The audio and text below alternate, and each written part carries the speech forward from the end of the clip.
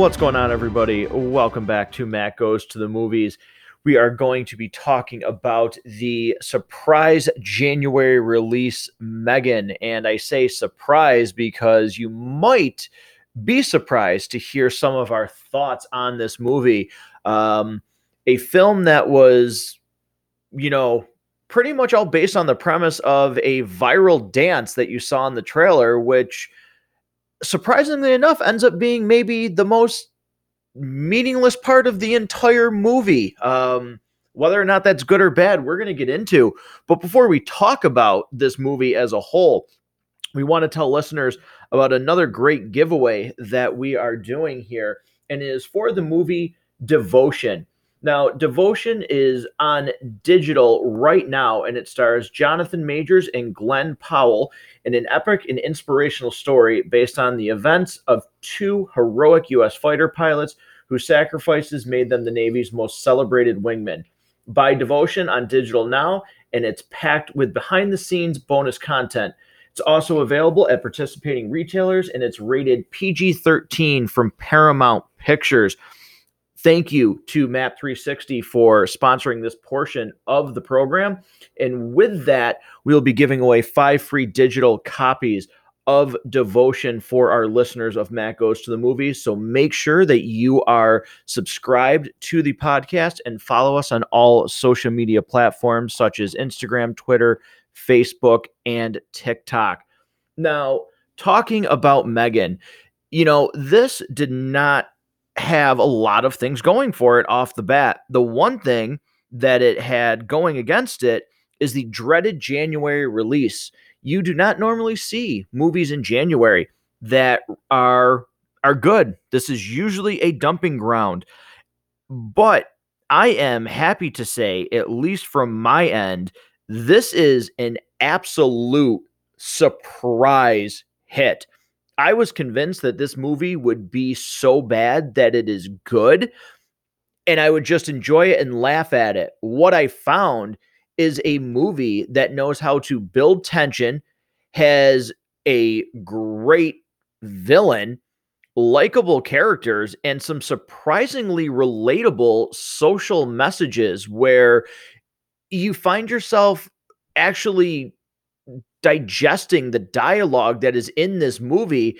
And I found myself saying, this is much more than just a horror flick with a goofy premise. This is a well put together film that offered me way more than I thought I would get, and is really already, to me, this is going to be one of the surprise hits.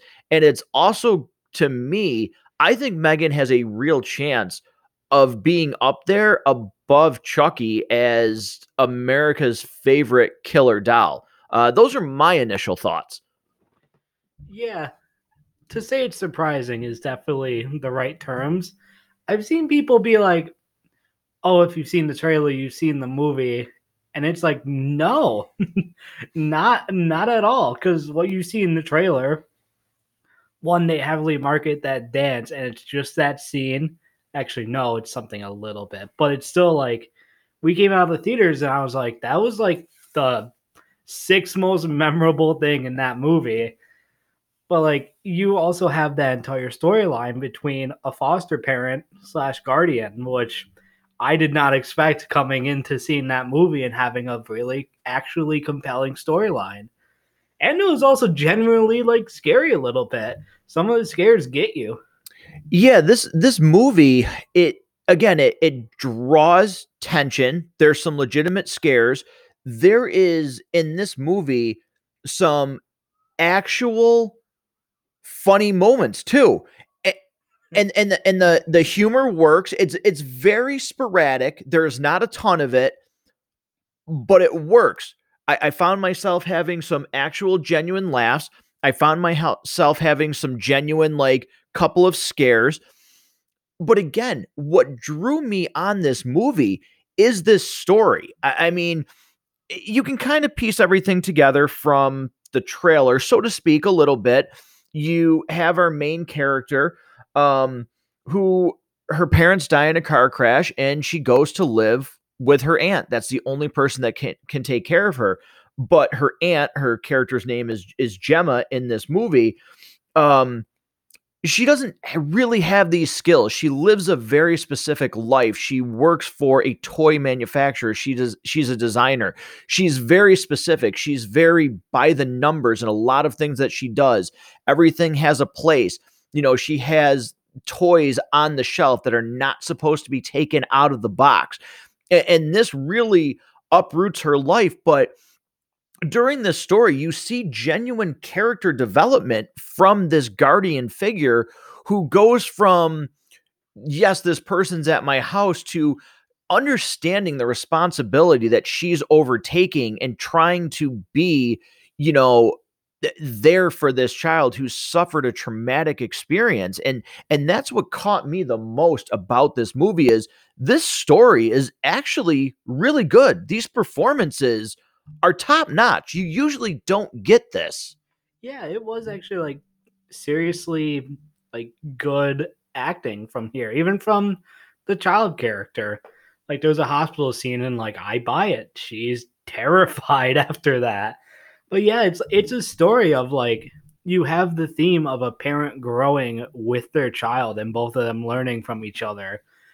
And like still I didn't walk into this movie expecting that. I'm glad it happened because it what makes this movie awesome. Yeah, you get surprises. But the star of the movie it is going to be Megan. That's what it's marketed on. Um, and let me tell you, this delivered. At no point does she look honestly kind of ridiculous. Her movements are really sporadic in certain scenes, especially towards the end. There's a scene where she kind of zombie walks. She's a little bit messed up in like the third act, of this movie. But this character is really well done, and the way that she listens, evolves, and does things, it honestly is a very natural progression, even for Megan. The way that she was designed and what she is intended to do, the way that she gets is 100% believable. That's what I like. It's not some, again, I love Child's Play, so I am not sitting here saying anything against this, but it's not a serial killer put his soul in the body or anything like that. Like, this is artificial intelligence that naturally, through this movie, develops into what we see Megan as in the trailer. That's another thing that I really enjoyed is Megan's character possession of why she gets so protective and starts to kill people. Actually, I hate to use the word feels earned, but it makes sense as to why she goes to the lengths that she does in this movie. Yeah, you could definitely say it that it works, and I think there also is like a little. I think it's a really blink if you miss it scene where I really think everything goes awry with her design and everything. But like that's a kind of and it's over moment. So if you don't catch that, it still feels kind of like yeah, she's building up and like all these different like things are going in. They literally say like she's like kind of adapting to like all of the technology around her and it's just coming worse and worse and worse until like she threatens to like I am my like you don't control me anymore, I am in control now, and it just kind of almost hits rock bottom for everyone. Yeah, and she's also too, there's scenes as she's evolving and she's starting to like understand things and really going on her own. She has some genuinely like intimidating scenes and dialogue, and you get spooked out by her. And there's one scene where her and Gemma are talking. She's like Gemma, who is second primary user for her, tells her to shut down. And she responds with like, I thought we were having a conversation. And it's like there's real tension in that moment because you're like, oh man, like this is, it's there's a slow burn for her to eventually turn into what people saw from the trailer. But man, once it happens, it hits. So yeah, it definitely pays off. And one thing this movie does well, I think, is kind of going in waves with you have one scene where she kills someone and then it goes down and then builds up the tension again to where it explodes down and up. And it keeps doing that until we get to the climax where it goes straight up and then it finally dips down for the end of the movie. Yeah, and this is again. I talked about this at the beginning, though. This is one of those rare things here where it's a January release where you don't see these things usually being good. They're throwaway spots, but this is one of these rare things right now. 95% on Rotten Tomatoes, 73% on Metacritic, $12 million budget, $30.5 million opening, great word of mouth. And I tell you, man, James Wan and Jason Blum, this production company, Blumhouse, man, they've got this figured out. Yeah, they've got this formula down, man. Like this model that they are using is making money, and I, for one, they're certainly the lead. You can honestly, and they've already talked about a sequel is already in development. But this really feels, when you get to the end of this movie too, that there can be a sequel. It's very, very plausible. It doesn't feel forced. And I, for one, I hope we get one because I'm shocked by this movie. Yeah, I was just about to say as well. It feels like this movie concluded and included well, while also, setting up a sequel without it like stepping in the way. Like how some things will just be like, oh, so that ending is just like sequel bait in a way. This movie, like, it doesn't feel like that at all. No, it does not feel like sequel bait. It feels like, hey, we made a good we made a good movie, and if people respond, we have ideas for a sequel and we'll do it, but we made something that if this is the only one that we do, this can stand alone. I appreciate that. I like that. I also will say too that one of the things that I do appreciate about this movie, and I'm not somebody who gets offended by, like gore and stuff like that, but this movie doesn't use that for its kills, and it really does for this movie. It works. The terror, the fear, the horror aspect of it again is about building tension. It's about the scenes. It's about body language, things like that. It does not rely on an overabundance of gore and blood and over the top kills, really. And that really lends itself in this movie. I think where I thought this movie was going to be by the trailer, that would have been them going over the top with the death scenes. And I really appreciate the restraint that they use, because I think that's another thing that enhances this movie is the lack of like on-screen violent kills. Sometimes your imagination is better than seeing something on screen. Yeah, this movie really is kind of more on the tension and the payoffs to that tension over just kind of the gory stuff, which is really funny. Which sounds exactly like something that Blumhouse Studio is gonna make. Well, they start filming in February, and it's funny. I want these people to work on that as well because they really do like point out the tension, and then bam, you get it. Instead of like you get the tension, and it's kind of sacrificed for just a flashy, gory, bloody kill. Yeah, no, that is absolutely right. And again, I'm so impressed with this movie as we close out this review, and we're gonna give our popcorn time rating, and I'm gonna give my final thoughts, during our reviews. And if this is for some reason your first episode here at Matt Goes to the Movies, you're listening to this because you wanted to hear our thoughts on Megan. The way that our rating scale goes is we call it popcorn time, and we rate it on 5 buckets of popcorn. This movie, for me, I did a Letterboxd review of this, which is rated out of 5 stars, so it's very similar to our scale here. And I gave this 5 stars, and I give this 5 buckets. Are there a couple things here and there? Is it 100% perfect? No, it is not perfect, but it is a perfect icon movie. I truly believe that Megan is going to become an icon of cinema in this genre. This movie is that good, that character model is that good, and people are already talking about this. Like, this movie is honestly, 30 million dollars might not seem like a lot, but go look at reviews, what critics are saying, what people are saying. This really is already a phenomenon that this is doing so well, and people are into this. They are impressed by this.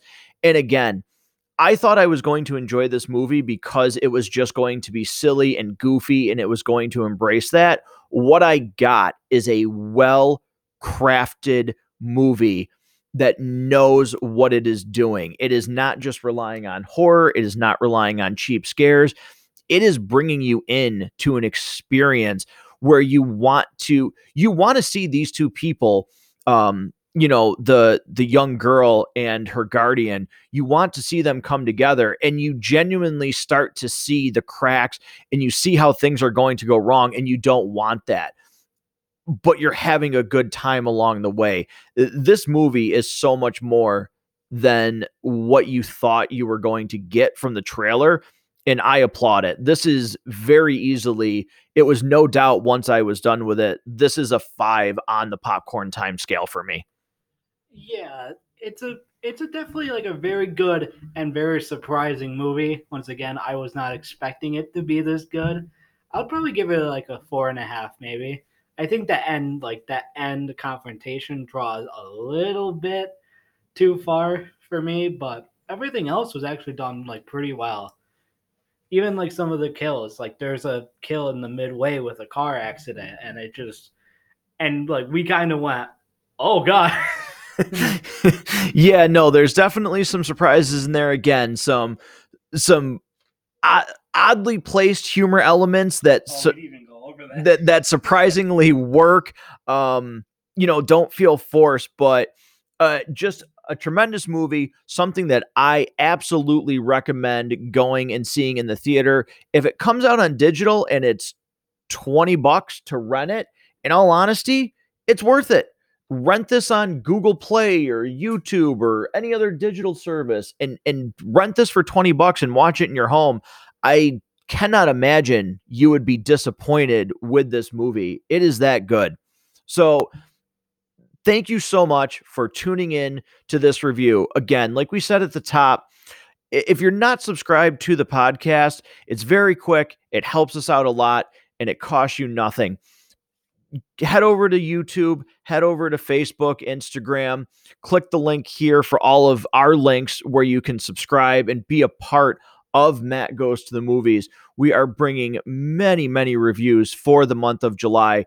Starting on the 15th, we are going to be every night doing a live reaction review for The Last of Us. We are also talking about Puss in Boots: Last Wish. We are going through Will Smith movies, former king of the box office. We're going to be talking about Independence Day. We're going to be talking about Hancock, Wild Wild West, everything in between.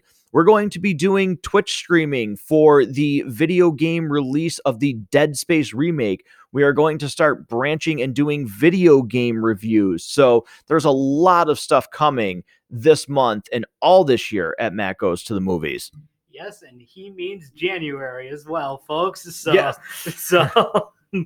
But yeah, there's a lot of stuff to be looking forward to. I am definitely going to get involved in some of this stuff as well, especially the gaming stuff. Obviously, that was my idea, but we are going to do the Dead Space remake. I think we're going to try to find a way to get that on both channels, as long as mine as well. So stay in tune for that.